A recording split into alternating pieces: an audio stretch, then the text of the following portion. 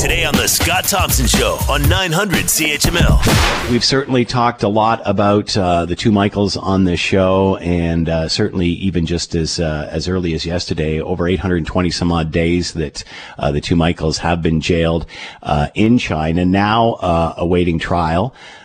And hopefully something can be done before that, because usually with a trial in China, it's a 99% conviction rate. And once they get to that situation, it will be a lot harder, obviously, to get them back. That being said, there is new information on the horizon, and an interesting article in the Globe and Mail as Canada looks to Joe Biden to free the two Michaels. However, it looks like that is still going to take some time. Let's bring in Nelson Wiseman, professor with the Department of Political Science, University of Toronto, and is with us now. Nelson, good to have you back again. Hope you're doing well. Yes, I am. Thank you, Scott. So what are your thoughts in regard to the United States and Joe Biden and what they can do to help us with the two Michaels? Well, it's a real challenge, isn't it? I'm not sure. The reason the story ran in today's Globe is because the new American Secretary of State and their National Security Advisor are meeting with the Chinese tomorrow in Alaska. Mm-hmm. And it's their first high-level one-on-one meeting. They'll be meeting with the Chinese foreign minister. So you've got, so Canadian hopes are raised because Biden indicated in his last talk with Trudeau, without mentioning the names of the two Michaels, that they're opposed to essentially hostage diplomacy, which is what the Chinese are practicing. But I think the Americans and the Chinese have much bigger fish to fry in terms of their bilateral relationship than the issue of the two Michaels. I think that issue is going to actually be determined more by the American Justice Department and the kind of pressure or representations that Canada can make to them in terms of how this might be resolved. You talked about there's bigger fish to fry for these two. How far down the list is the two Michaels? Oh, they're way down the list to begin with. They're not Americans. Yeah. I mean, just yesterday, a group of Americans were beaten up by Chinese police and temporarily held. That's a story in today's Washington Post. That has some traction in the United States, and the job of the American government is to defend American citizens, as it is for Canadian government vis-a-vis its own citizens. So the two Michaels aren't Americans. The other thing I would say is that the hostage diplomacy that the Chinese conduct from time to time, Canada's hardly an exception. In fact, it was just last October that the Chinese were threatening to arrest Americans because the Americans were arresting or on the verge of arresting 5 Chinese scholars who they claimed had lied about their visa applications, that they'd actually worked for the Chinese military. When I met with the Japanese consul a few months ago, I mentioned the case of the two Michaels, and he just said, oh, they do that to us all the time. And that's what the South Koreans say as well. So this is de rigueur in terms of Chinese policy. It's nothing new. And if I recall correctly, about 8-10 years ago, there was a young couple that operated a restaurant in northern China. They were also held because Canada had done something that had upset the Chinese. We weren't holding anybody, but it was some other element of policy or public administration. So, their attitude is, look, this is one way to get your attention, and it certainly has got the attention of Canadians. I mean, when you open up the Globe and Mail every single day, they list the number of days that the two Michaels have been there. So why wouldn't this be a higher priority for even China, considering this is all tied to the Huawei CFO being detained on a U.S. extradition warrant? At the end of the day, they may not care about the two Michaels, but this is a trigger for the Huawei CFO, who is obviously royalty in China. So why would China not be trying to do more to get the United States to drop this or do something that Canada doesn't want to do or won't do? Okay, that's a very good point. To begin with, the whole Huawei story, in terms of the Americans, the door has already been shut to them. When Madam Meng was arrested, there was still the idea that Huawei would have access to the United States commercially. And actually, Canada's the only country of the Five Eyes, the five Western countries that share intelligence, that hasn't firmly shut the door. Huawei, of course, is interested in getting the CFO, the daughter of the founder of Huawei, back. But her conditions are not impossible. And what is it that they can do to the Americans? What is it that the Americans are going to do for them? So the bigger issues, when I say they're bigger fish to fry, is the whole question of Taiwan, of military, potentially dangerous military engagements in the South China Sea. From the American point of view, they want to know if they can cooperate with the Chinese on climate change, because that seems to be a priority for Biden. There are the trade issues which aren't resolved, which is what really drove Trump and the Trump administration. So it's not the Chinese that are going to bring up the subject of the American extradition request. I don't think that would. They could, who knows what's going to happen behind those closed doors? But that isn't, from what I can see, their highest priority either. In fact, the Canadians have been dealing with the Chinese. They've now allowed Madam Meng's relatives to come to Canada so that they can visit her, and in return, Canada has allowed our ambassador or our consular officials to see the two Michaels. I think just once a month, but they've gotten a little more access. So there are things going on, but ultimately this is not going to be resolved. Well, we don't exactly know how it'll be resolved. It will be resolved, and it might be resolved in the next few months. We're not there. In fact, the story in today's Globe says that the Americans are doing a complete review and reset of China-U.S. relations, and they don't expect to have that review completed for 4 months. So we'll see. And even when that review is done, that review isn't going to mention the two Michaels. And there doesn't appear to be much chance at this point that this case will be tossed out by the U.S., that they'll, unless there's some sort of agreement between China and the United States, but that doesn't seem to be a priority. Yeah, that's right. I think they could make a deal. It's in there somewhere. I'm not sure it's the item they're going to talk about tomorrow. I don't think it's top of the agenda for either country, quite frankly, but that doesn't mean that it isn't on the agenda of either. So the Americans care more about, well, let's see what they care about. They can't, look, one of the big differences here is the difference between our politico-judicial system and the Chinese system. Our system has checks and balances. Our courts are independent of our governments, and that's the case in the United States, at least in theory, and in practice more or less as well. In China, they are not. As you pointed out, if actually you go to trial, you're going to be convicted. No ifs, ands, or buts. In Canada, in U.S., you're likely to be convicted, but it's not 100% certain, and you can appeal, and you may win on an appeal. These things happen often. In China, it's different, and they don't appreciate the difference. They can't believe that our courts are not under the thumb of our political rulers. As a Chinese student came up and asked me in class last year, he said, look, doesn't the Minister of Justice have the power to release Madam Meng? And lo and behold, he does. But that's never been exercised that I'm familiar with in Canada. What's it like for you to have that discussion with a student, Nelson? Well, it was... Because I'm just surprised, I'm just astounded listening to you. What is that experience like? Well, it was interesting. Look, a large number of the students at the University of Toronto, but this is more in the hard sciences, are students that are from China. They're probably the largest single group of foreign students. Now, this year they're not, because we're doing this online learning.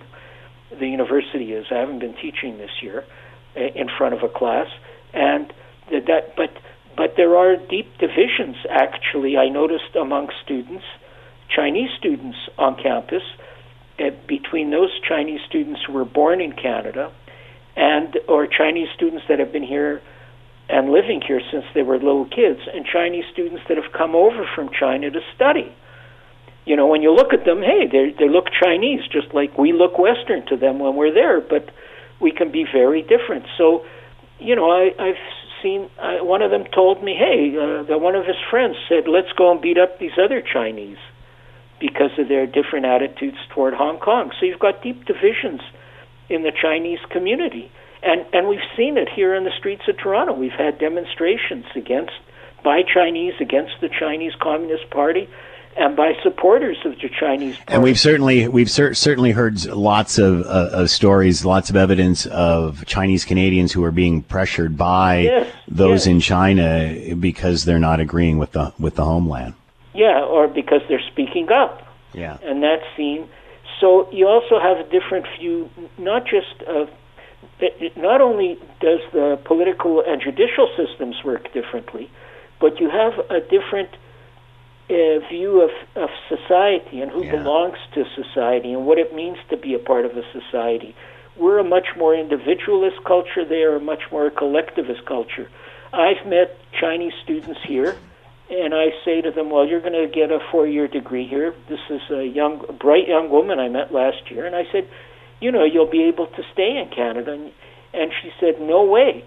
She's going back to China. Was she going back to China so that she could get further ahead? No, it was to build up the Chinese nation.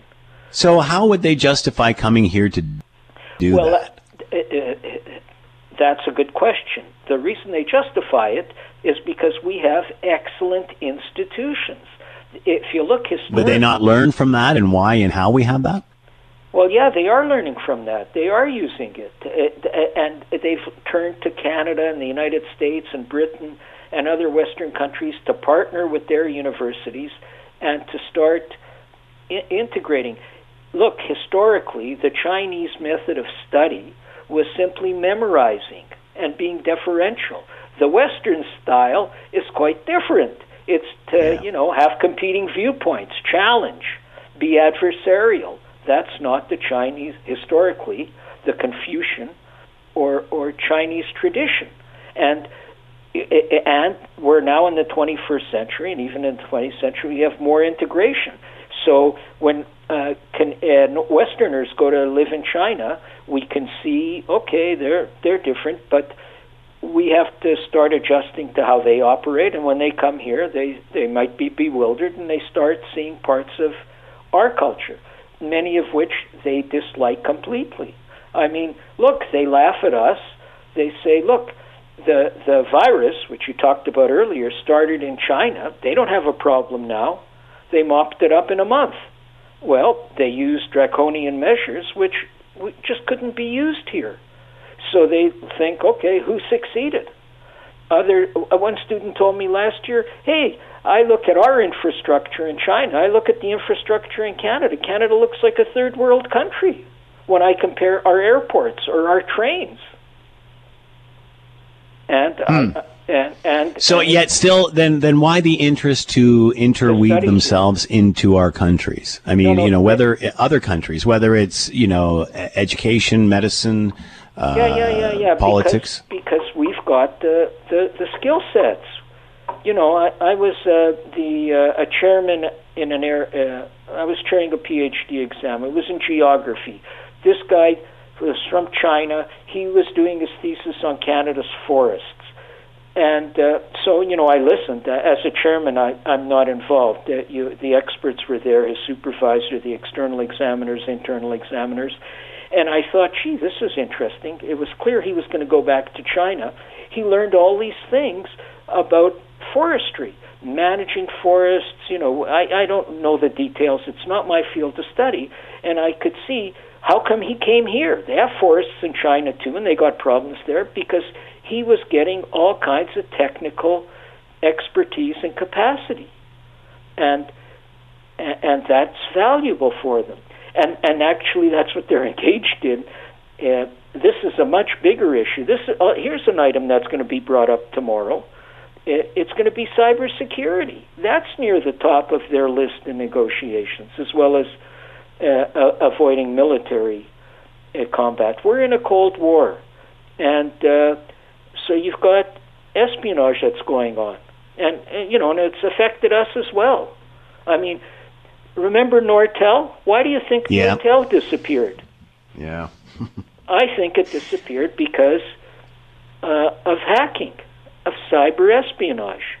Well, many will relate to Huawei's success to Nortel. Huawei. And again, it's from what I understand, it's more of a dropping of the ball on Nortel's part, and they're just taken advantage of without being aware of the threat. But yeah, have we let the Chinese Communist Party become too interwoven into Canada? Well, it is a major concern for CSIS, for the intelligence agency. But when you say have we let it, it's not like we know exactly what's going on. There are attempts to monitor it. We're not as effective as countering it because unlike the Chinese, who can just turn around and arrest people with no grounds, it's a real challenge to our legal system because we might know that all kinds of nefarious things are going on, such as bullying people, intimidating them, threatening their families back in China. But if you arrest them, you have to charge them with the crime, and you're going to have a case, and it's very difficult to prove.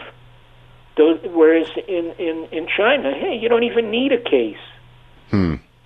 So Nelson Wiseman has been with us, professor with the Department of Political Science, University of Toronto, talking about Canada looking to the U.S. to help free the two Michaels that have been jailed in China for well over 820 days at this point. Nelson, thank you so much for the time. Much appreciated. Be well. Thank you, Scott. You're listening to the Scott Thompson Show podcast on 900 CHML. Lots of chatter, obviously, about our ongoing changing relationship with China. And obviously, the Beijing Olympics have become a topic of discussion. And now the majority of Canadians think Canada should boycott the Beijing Olympics coming up next year. And obviously, many have questioned, considering the two Michaels, considering the way things are and what's been going on in Hong Kong and such. Should we be supporting this event and standing behind the pomp and pageantry of it all? Personally, I'm more concerned about the safety of the athletes, the safety of the administration and everyone else that has to go and travel with them, considering, they plucked the two Michaels off the street just randomly. So fascinating information coming out of the Angus Reid Institute. Let's bring in Dave Korzinski, research director with the Angus Reid Institute, and is with us now. Dave, thank you for the time. I hope you're doing well. Yeah, thanks, Scott. How's everything going out there? Can't complain. Same old, it's been consistent. We might as well say that. So, yeah. This is fascinating because we have talked, I remember talking several months ago about how the attitude that Canada and the world has on China is rapidly deteriorating. But it's interesting watching in the numbers that you've got, just the view of China, the number of Canadians who hold a favorable view on China continues to fall. And you've got numbers dating back as far as 2005. When 58% of Canadians had a favorable view of China. And then slowly it starts to deteriorate till about 2015. And then we see 2016-17 with a slight increase going back up to 48%. And then just nosediving from that point right till last year and this year. How do you explain the rise between 2015 and 2017? Yeah, that's interesting. There really was I think you got a new government that came in 2015 and said that they were going to, bingo, that's it. That was when Trudeau was elected, was it not? Yes, it would have been. First time, yeah.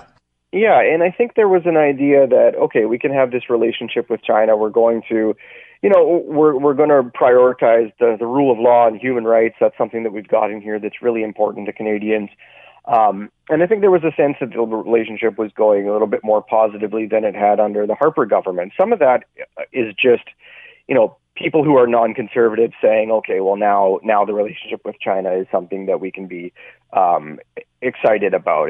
There's some sort of dual benefit that we can derive from this relationship, even if it's a country that, maybe we don't quite understand how its government works, or some of the policies that it has around, social media censorship, and some of the things that I think people have had a hard time with China over a number of years.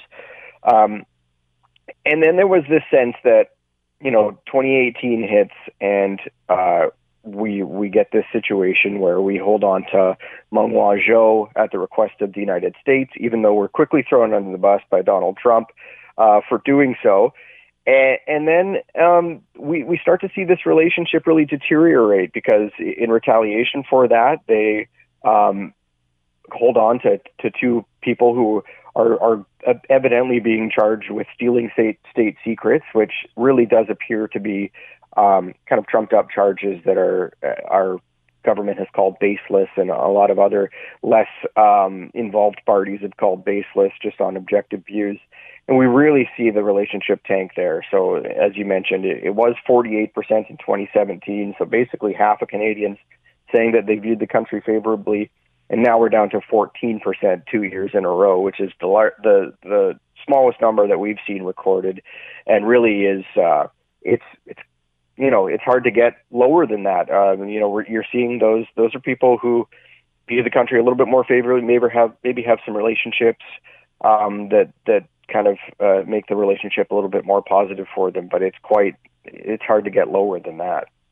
So there was some chatter a few months ago about the Beijing Olympics. It doesn't seem to be gaining much traction now, and they are getting closer and closer. But Canadians should boycott the 2022 Winter Olympics in Beijing. Tell us what your results showed. Yeah, they're really they showed that there's quite a bit of support for that. We asked people. We walked them through some of the issues and said, how do you feel about China? What is the relationship? Should we focus on, improving economic ties with China, those types of things? And then we asked this one, should Canadian athletes, just based on all these events that are going on, should they go? Should they boycott? There's been some discussion of that in the United States and targeted boycotts. Mitt Romney was talking about it recently. And 55% of Canadians say that they would support a boycott. They don't think that athletes and coaches and fans should go. They should make a statement, particularly about the treatment of the Muslim Uyghur ethnic groups in the country. And some of these other issues around the coronavirus and around the treatment of the two Canadians that they're holding. So there's all of these issues swirling, I think, that kind of contribute to that. Only 27% of Canadians disagree and say that they should send the team regardless. It's a non-political event, which really is kind of hilarious when you think about nothing is non-political in Beijing. Nothing is non-political in Beijing. You were saying that obviously people were concerned about COVID, concerned about human rights issues, the Uyghurs and such. Is it that, or is it their own safety, considering they plucked the two Michaels off the street for no reason? Yeah, I think that's an aspect of it too, is that if you've got, it's a government that has clearly shown that they will do something like that in retaliation. So we don't know what the trial for Meng Wanzhou, the extradition hearing, is going to produce. And, if there's a situation where the Canadian or the BC Supreme Court decides that, okay, extradition is appropriate, say we do hand the executive over to the United States, I think that there's a case that this could escalate. And, that's a scary thing to think about when you've got two people who've been held in detainment for 2 years now with really very little opportunity to speak to anybody.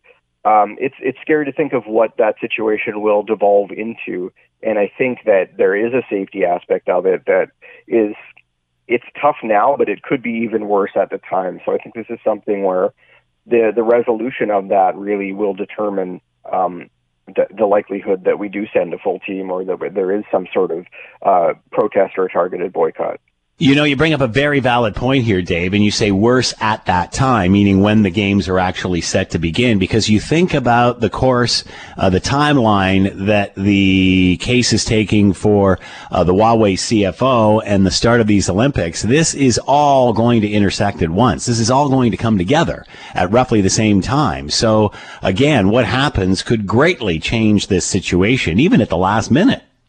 Yeah, and you know, it's hard to go into a games and say, you know, we'll come, but there has to be a contingency in place where you're not going to hold any of our athletes or coaches or representatives as political prisoners. Like that's a very difficult discussion to have ahead of a sporting event. So with those type of things kind of swirling around, I think it would make it a difficult decision for some people.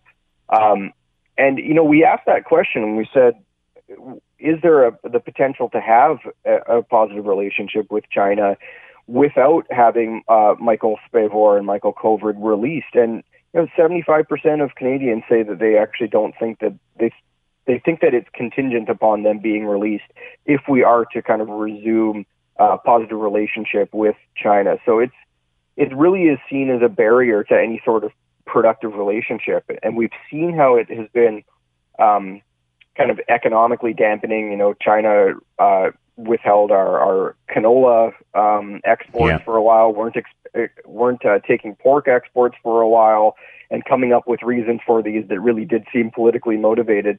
So we'll see where it goes. But for most Canadians, they say that, you know, that we need to get our two guys back, and then we'll go from there. Are you surprised that the two Michaels are having that much of an impact, and thankfully so, on the Canadian people? This story is resonating with them, and as you mentioned, 75% saying that until that is resolved, there's no way these two can have there's no way these two countries can have a strong relationship. So it appears as if China underestimated taking these two hostages and the impact it would have. Yeah, you know, we're a relatively small country, so it doesn't take a lot to get the attention of people in such a high-profile incident. And we've had 2 years now of you know, people have had the opportunity to read stories about the Meng Wanzhou case, and then you see these names and you see the two Michaels. And over the course of 2 years, at some point, I think people have figured out who those people are and read a little bit about their stories. And it's notable that even, you know, among people who tend to follow the news a little bit more closely are older Canadians, both men and women. The number who hold that view jumps from 75% to, you know, closer to 90%. So it's being dropped down a little bit by people who aren't paying attention.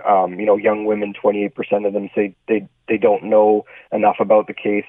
So among people who are actually following it, the opinion's even stronger. So that it really is resonating once people are, they hear about it, they engage with the story, and they hear what's happened.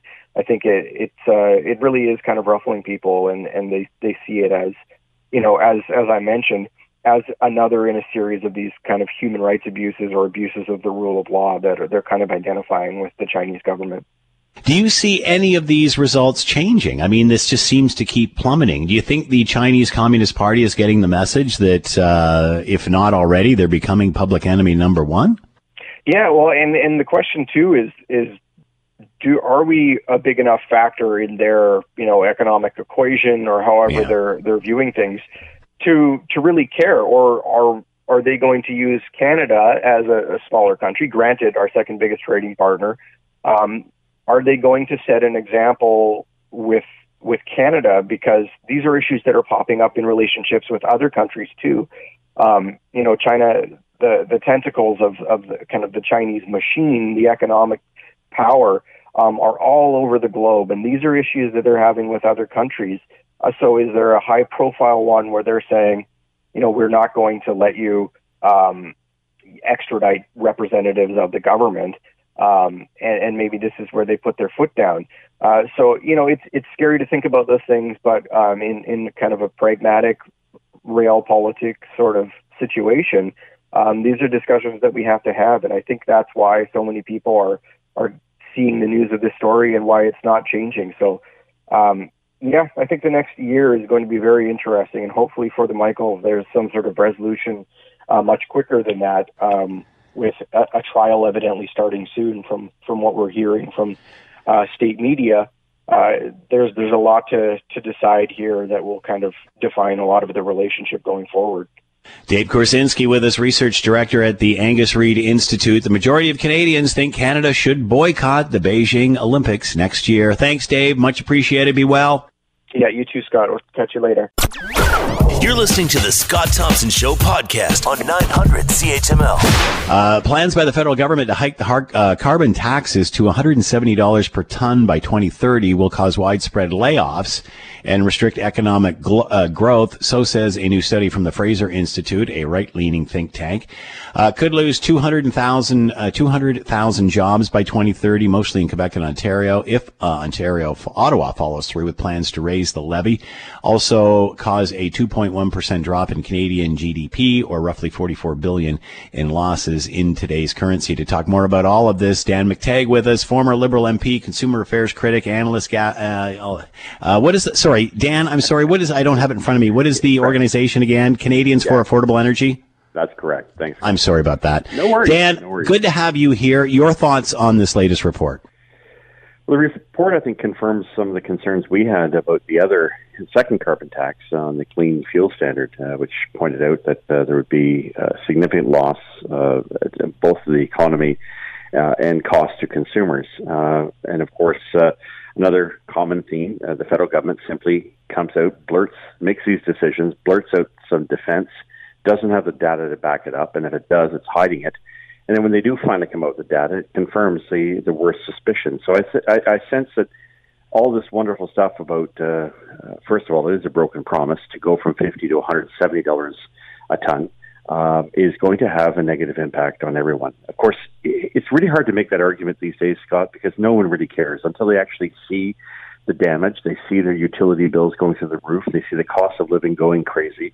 They see 99,000 jobs lost in Ontario. They see a federal government incurring a $24 billion a year debt at a time when it's incurring 10 times that amount, given its fight against COVID. For a lot of people, this just doesn't really ring. It doesn't connect. But it does connect in the sense that all of these things are going to start to become more and more severe on the bottom line for everybody. And of course, they're not, as the study pointed out, which it confirms what a lot of other studies have done, the rebate system is a bit of a scam. Yes, you get some back, but not all of it back. And depending on variations in colder temperatures or how many people you have in the house or how warm you want to keep, these rebates cover only a part of it. And they certainly don't cover the secondary part, which is things like food and other elements and things that we buy that are also affected negatively by the rising price as a result of this arbitrary carbon tax. So all in all, I think an eye-opener, but again, a shocking display of just how willing the federal Liberal government is prepared to go with pushing an agenda without telling Canadians the truth about how much it's going to cost them. You know what, Dan, you bring up a very valid point, and I get this all the time when I do simulcast shows with the West. And they ask me, are Ontarians not interested in this issue? And honestly, Dan, they're not. No. They're not interested in this issue. And, I remember, talking to Danielle Smith out west when we would simulcast the shows. She knew more about Line 5 than all of us. Yeah, and that's picking up steam. I talked about this now 2 weeks ago. We've talked about it 8 weeks ago.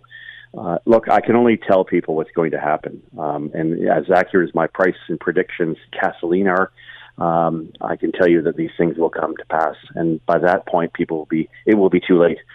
But I think right now our fixation is COVID for good reasons. Our security blanket has been the cost of real estate. Everywhere you go, it's going through the roof. We have a bubble. So everyone thinks let the good times roll. Lots of money out there. There's no cost or consequence for anything that we're doing. This is like a replay of 1977, 78 all over again. So that by 1980, 81, when the full effect of the recession hits everybody, and you've got 15% unemployment, you've got stagflation, you've got massive interest rates, moving up. All of these things, people will be scratching their heads saying, "How did we let this happen?" Well, it's by not listening, it's by not caring, and I don't blame people. I see a lot of this coverage of what happened with the Fraser Institute's report yesterday being covered extensively in Western Canada. As soon as I come to Ontario, nothing. Zip. Yeah, except for Chorus Radio, no one really is paying attention to this. It's like the same. Nobody is paying attention. It's like nobody's paying attention that we're 54th to 64th in the world for getting a shot. You cannot find those numbers in Canadian media. They're not there for some reason. Look, I don't know if it's a conspiracy of silence or people are just plain ignorant, but I got to tell you, I'm becoming a little bit more testy with some of the media, and not you guys, of course, but with a lot of the other ones, and saying there was a time where they were a little bit more objective and they're willing to look at things and, have the people's back. Right now, it's all about pushing the climate agenda. And unfortunately, while that's an important issue, it's certainly not the prevalent issue in Canada. And it certainly isn't something that we can simply put aside and say, oh, well, let's whatever the government says is fine. And let's on the side hold out our hand because we know the federal government's going to be giving us a few dollars for media. There's a real possibility of major cynicism to develop in this country, and I think it won't be the West I'm worried about. It won't be Quebec I'm worried about after they learn that there's no $13 billion for equalization now that they've destroyed or helped destroy the energy sector. Ontario here is going to take a massive hit. You and I talked a couple of weeks ago about hydro rates. Wait until people start seeing the bills coming in. Now that February 22nd was the last day we had the COVID rates of hydro at 8.5 cents, going up to 17 in some cases, as high as 21. You could be looking at a situation where this month's bill for your electricity is as much as $100 to $150 higher than what you were paying just a month ago. I think it's going to start to wake people up finally. And of course, that doesn't do it. Then in 2 weeks from today, when Trudeau's April Fool's increase in carbon taxes takes effect, and we move to $1.30 to $1.35 a liter, maybe then and only then will we get people starting to pay attention. Very limited time left now, Dan. Why is gasoline up right now? OPEC restriction, production isn't as high. Demand is moving much higher. Of course, we're seeing that not just in the United States, but around the world. A lot of moving parts. The rest of the world is starting to get out of COVID. Canada's a laggard, obviously being number 68 or 69 or whatever number it is. The demand is much higher than supply. And so for that reason, get ready for much higher prices. I wouldn't be surprised to see here in the Hammer prices hitting $1.45 this summer. That's amazing, Dan, because I thought the demand for oil after COVID-19 was dead. That's what I was told. Look, nobody's buying oil anymore. It's like $2 a barrel. That's right. What's going on? I hear you. Yep, take away 6%. Take away all the vehicles on the road today, and you still have only a 6% drop in the amount of oil needed around the world. Dan McTeague, former Liberal MP, consumer affairs critic, and Canadians for Affordable Energy. Dan, as always, thanks for the time. Be well. Hey, take care, Scott. Cheers. The Scott Thompson Show, weekdays from noon to 3 on 900 CHML.